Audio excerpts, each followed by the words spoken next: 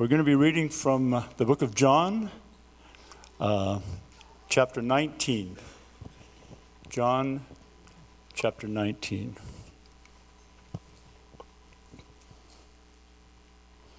Then Pilate took Jesus and flogged him, and the soldiers twisted together a crown of thorns and put it on his head, and arrayed him in a purple robe. They came up to him saying, "Hail, King of the Jews!" and struck him with their hands. Pilate went out again and said to them, "See, I am bringing him out to you, that you may know that I find no guilt in him." So Jesus came out, wearing the crown of thorns and the purple robe. Pilate said to them, "Behold, the man." When the chief priests and the officers saw him, they cried out, "Crucify him! Crucify him!" Pilate said to them, "Take him yourselves and crucify him, for I find no guilt in him."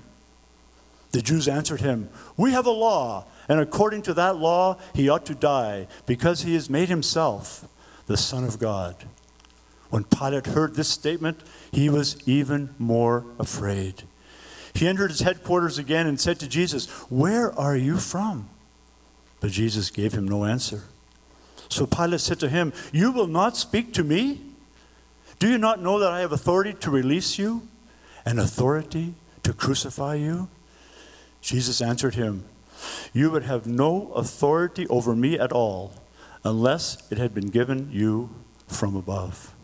Therefore, he who delivered me to you has the greater sin." From then on, Pilate sought to release him, but the Jews cried out, "If you release this man, you are not Caesar's friend. Everyone who makes himself a king opposes Caesar." So when Pilate heard these words, he brought Jesus out and sat down on the judgment seat at a place called the Stone Pavement, and in Aramaic, Gabbatha. Now it was a day of preparation of the Passover. It was about the 6th hour. He said to the Jews, "Behold, your king." They cried out, "Away with him! Away with him! Crucify him!" Pilate said to them, "Shall I crucify your king?" The chief priests answered, "We have no king but Caesar." So he delivered him over to them to be crucified. So they took Jesus.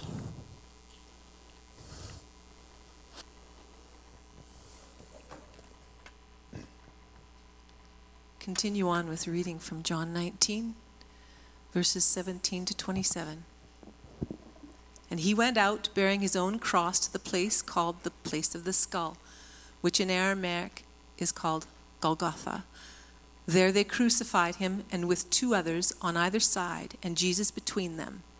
Pilate also wrote an inscription and put it on the cross. It read, "Jesus of Nazareth, the King of the Jews."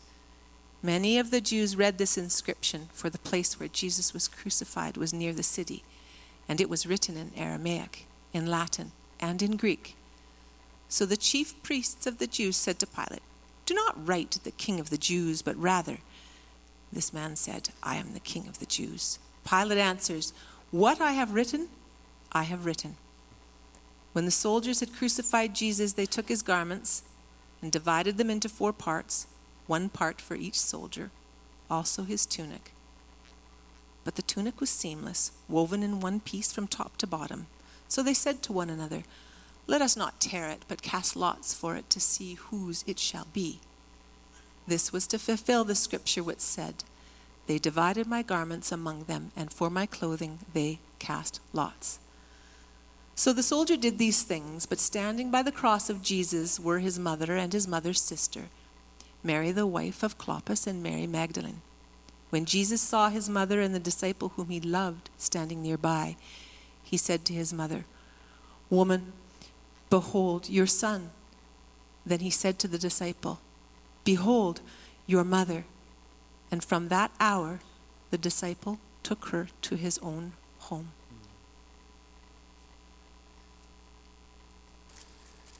The gospel record continues. After this, to fulfill the scripture, Jesus, knowing that all was now finished, said, "I thirst." A jar full of sour wine stood there. So they put a sponge full of the sour wine on a hyssop branch and held it to his mouth.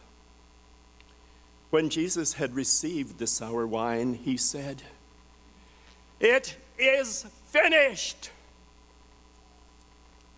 And he bowed his head and gave up his spirit.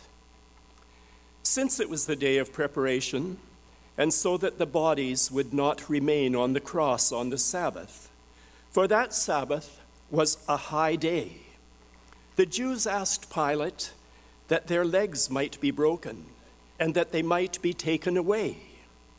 So the soldiers came and broke the legs of the first and of the other who had been crucified with him. But when they came to Jesus and saw that he was already dead, they did not break his legs. But one of the soldiers pierced his side with a spear, and at once there came out blood and water. He who saw it has borne witness.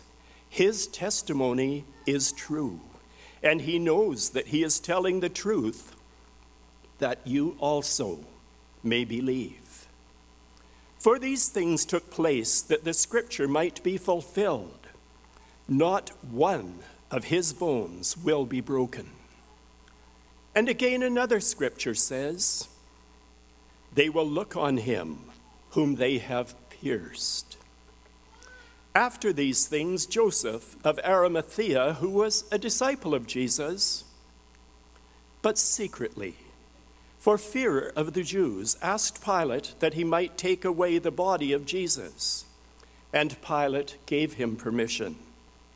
So he came and took away his body. Nicodemus also, who earlier had come to Jesus by night, came bringing a mixture of myrrh and aloes, about 75 pounds in weight. So they took the body of Jesus and bound it in linen cloths with the spices, as is the burial custom of the Jews. Now, in the place where he was crucified, there was a garden, and in the garden a new tomb in which no one had yet been laid. So, because of the Jewish day of preparation, since the tomb was close at hand, they laid Jesus there.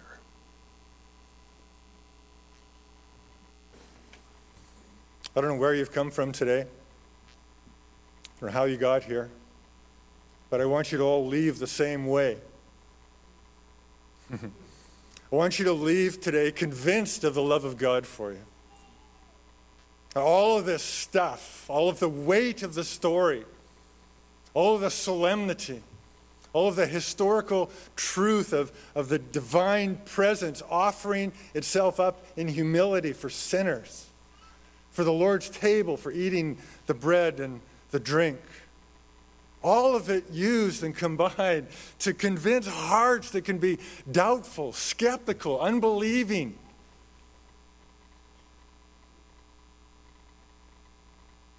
If you don't leave with anything else today, this is what I want you to get. To be convinced of the love of God for you. So I'm going to read a passage of Scripture. I'm going to introduce the bread in a few moments. And then Andrew's going to come and read some more Scripture, and he'll introduce the cup. Okay? Romans 9:5, verses 6 through 9 says this. While we were still weak, at the right time, Christ died for the ungodly. One will scarcely die for a righteous person, though perhaps for a good person one might dare even to die. But God shows his love for us, in that while we were still sinners, Christ died for us.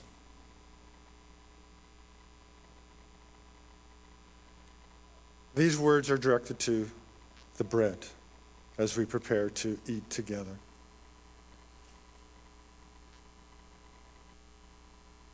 This table is a moment of profound intimacy between God and his people.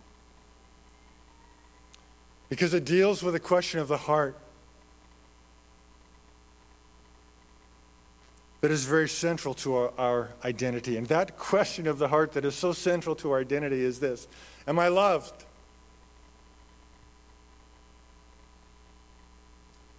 And it's not a question in the life of a believer that's only resolved once. This is why we eat regularly, over and over again. It is something that is affirmed over and over, again and again, through all the course of our living as believers. Am I loved? Affirmed over and over. We eat over and over because it resolves a question that is so critical to our existence. Am I loved? And we eat habitually the bread as a sign. When you hold the piece of bread in your hand, it is a sign that God has ordained to convince you of his love. Are you convinced?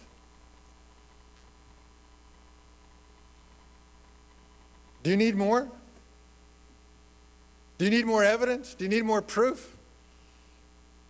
Are you convinced that God loves you? We eat the bread habitually, continually, because our human heart needs continually the demonstration that yes, indeed, God has given the ultimate sign that he loves us. We don't eat to prove our love to God. We eat as God's proof to us that he has loved us, that he is loving us, and that he will always love us. And the body of our Lord is, listen to these two words, the body of our Lord is definitive and sufficient. Do you believe that?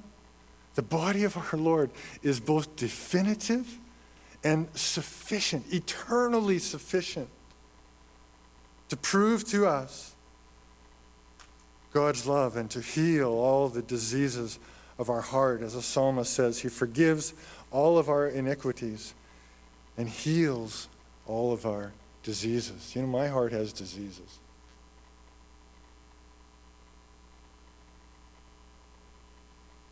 Let me explain why this is so critical. I want you to see clearly how eating at this table corresponds to God's purposes for the human heart. Because if you don't understand it, it's not just going to happen magically. It's not a table where just something happens. You need to understand why we eat the bread.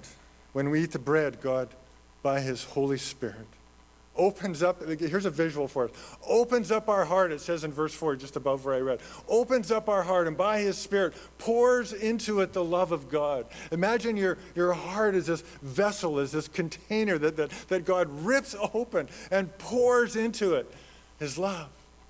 It's a great visual of what God is doing when he offered up his Son and he gives us his sign to eat the bread. You see, the human heart isn't just a clean, empty bucket. That vessel that God pours his love into, it's not a clean vessel.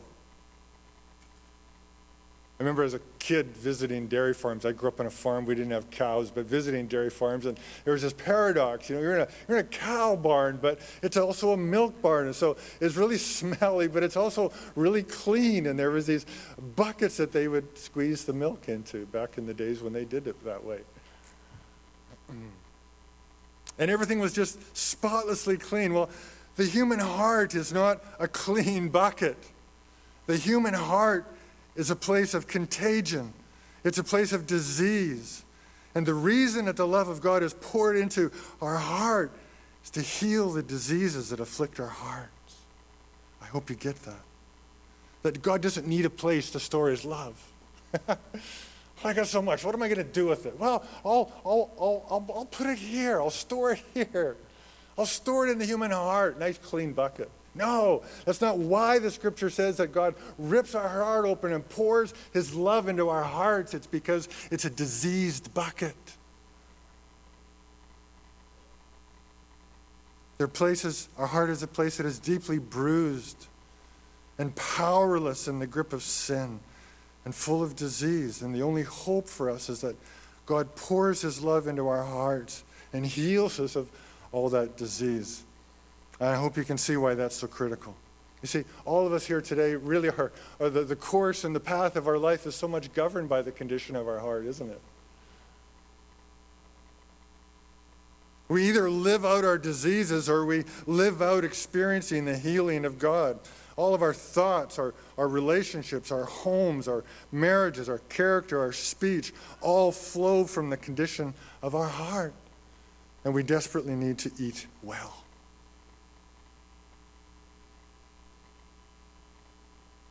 At this table, and grasp how the meal corresponds to the need of our heart. So in a few words here in Romans 5, Paul declares this about the love of God poured into our hearts, that it's for sinners,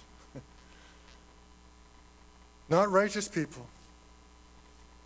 And secondly, that it is a sure love that never fails for sinners. While we were sinners, Christ died for us. It addresses two of the greatest needs of our hearts, two of the greatest diseases of our hearts that so much affect our paths. The first one is pride, and the second one is insecurity.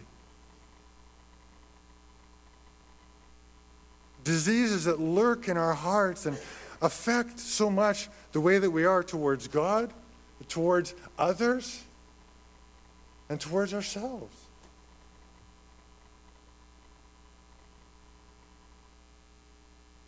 And so to humble our pride, one of the diseases of our heart, Paul says this about the death of Christ, that it came not at a time of human boasting, not a time of human strength, but rather in our state of weakness and powerlessness. It was not earned or purchased or secured by any human achievement to please God. Rather, it came at a time when we were, Paul says, ungodly. That's a fascinating word, isn't it? Ungodly. You ever think about that simple biblical word, ungodly? God is perfect. God is perfection. He is righteous. Ungodly. Ungodliness is being what God is not. Think about that for a moment.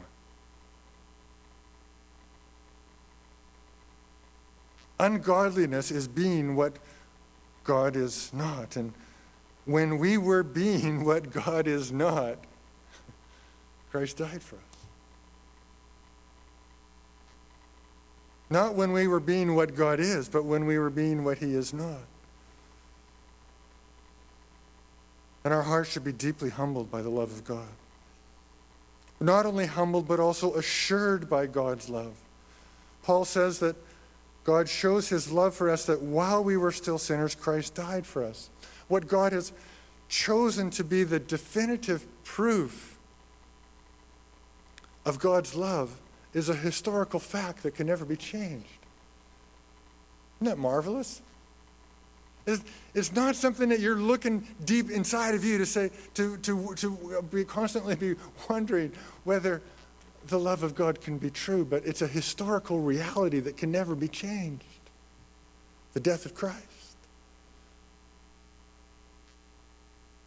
If there's one thing we need the helmet of salvation for and the shield of faith, it's to stop the lying darts of the enemy that judge the love of God by how much we feel worthy of it.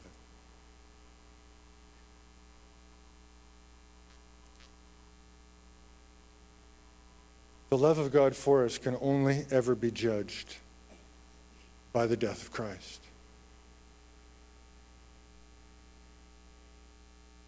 It's not subject to any other judgment. Christ died for you. God loves you. You can as easily go back and change history as you can change the love of God. But there's a kind of spiritual irony here that is worked out in the life of a Christian. I see it in my own life all the time. The very thing that makes me doubt the love of God, my helplessness, my powerlessness, my weakness, my ungodliness, my being what God is not. You know, the things that I discover about myself as that I get older, and I marvel at the love of God, that God knew them before I ever discovered them, and he died for me. But here's the irony, that those things that make us doubt the love of God for us is the very condition that Paul declares us to be in when Christ died for us. Powerless, helpless, weak, and ungodly. And that's why he says at just the right time, Christ died for the ungodly. So Paul's words here aren't some abstract and theoretical language about the death of Christ. It all gets really practical very fast when we realize what a difference the love of God needs to make in our hearts. The heart that is humbled is a different heart.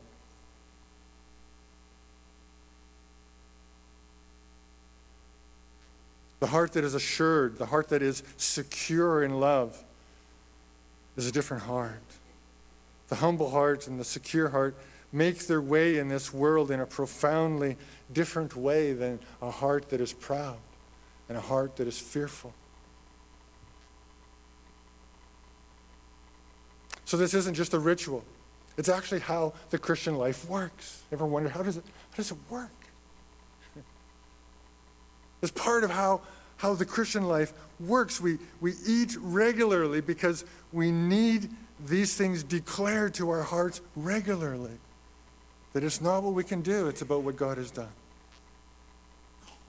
And we eat the bread, eat with faith, a symbol of the body of Christ that was substituted for powerless people. The purpose is to open up our hearts and pour in the love of God to heal the diseases that are there, particularly our pride and our insecurity that so profoundly affect the way that we walk in this world. Let's prepare to eat together. Those of you that are serving, would you please come as I pray? Lord, grant us the gift of repentance, I pray, as we hold and eat this bread.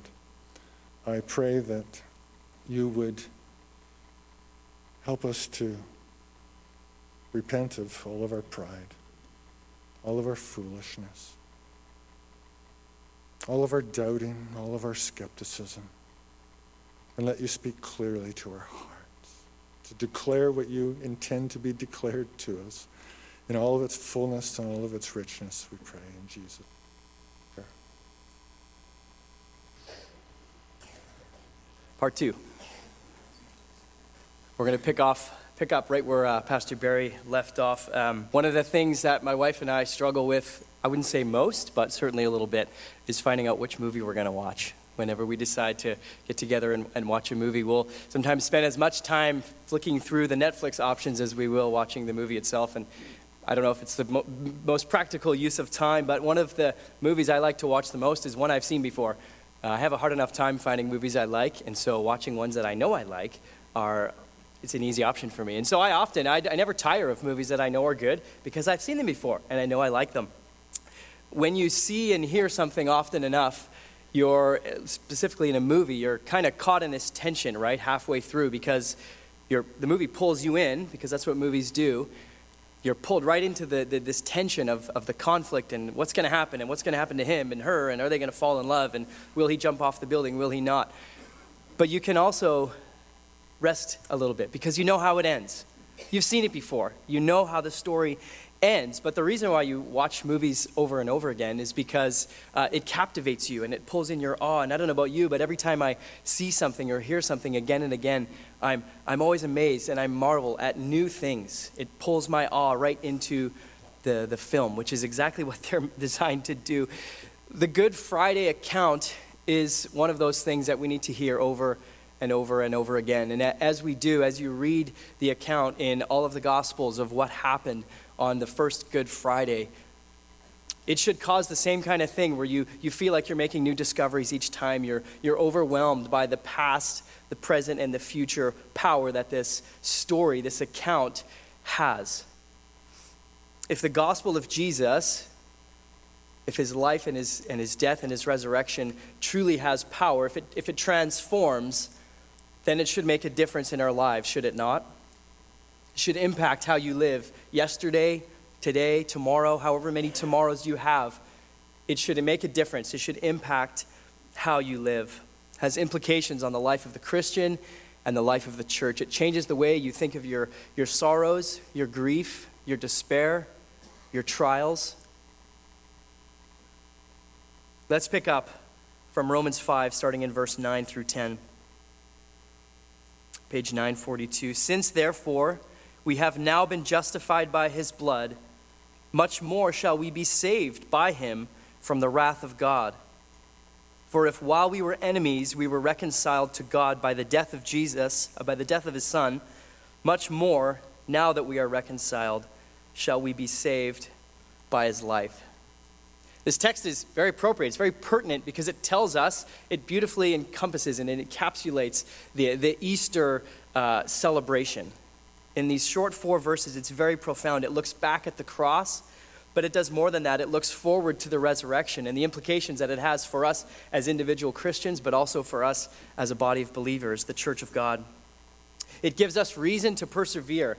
It gives us hope, a living hope for each and every day and for the days that are to come. So what I want to do simply is this, over the next few moments, is to do that, is to look back and look forward, and just pointing out some obvious things that Paul takes us through in this passage. He's very reminded us from verse 8.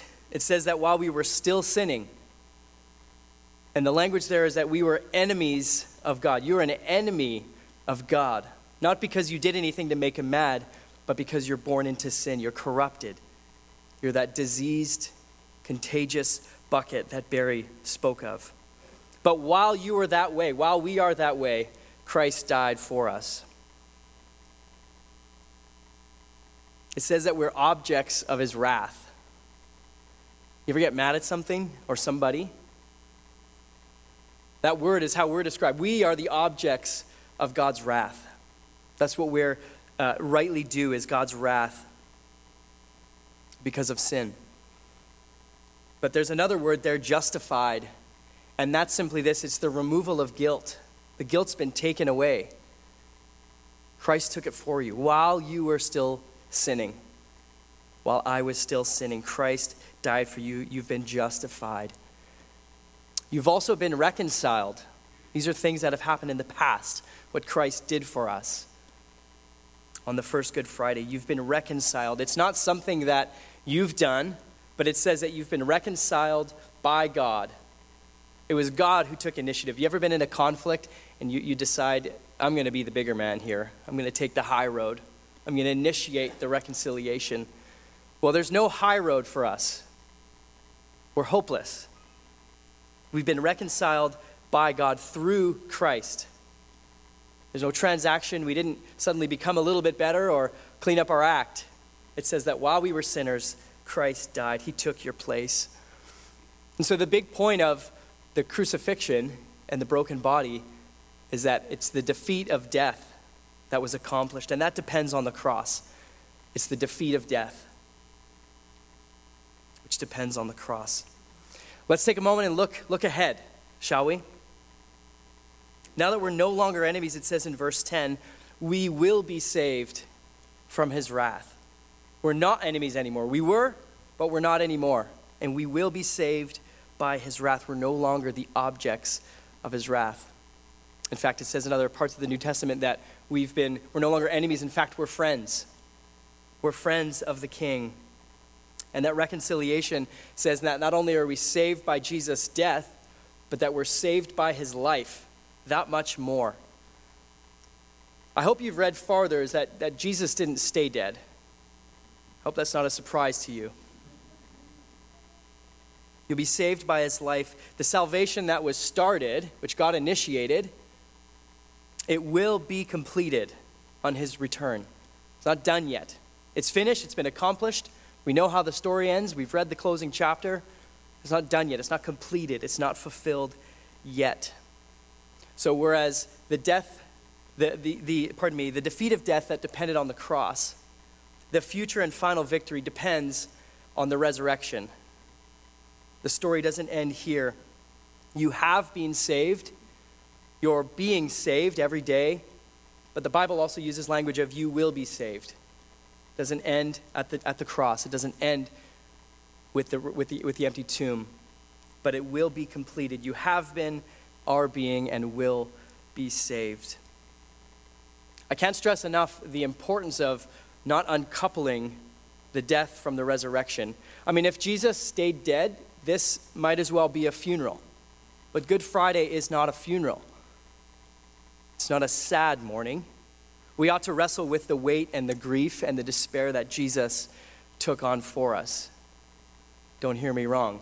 But it's not a funeral. According to the Apostle Paul in other parts of the New Testament in 1 Corinthians, he says this, if it weren't for the resurrection, he says, our faith is in vain. Our preaching is a waste of time.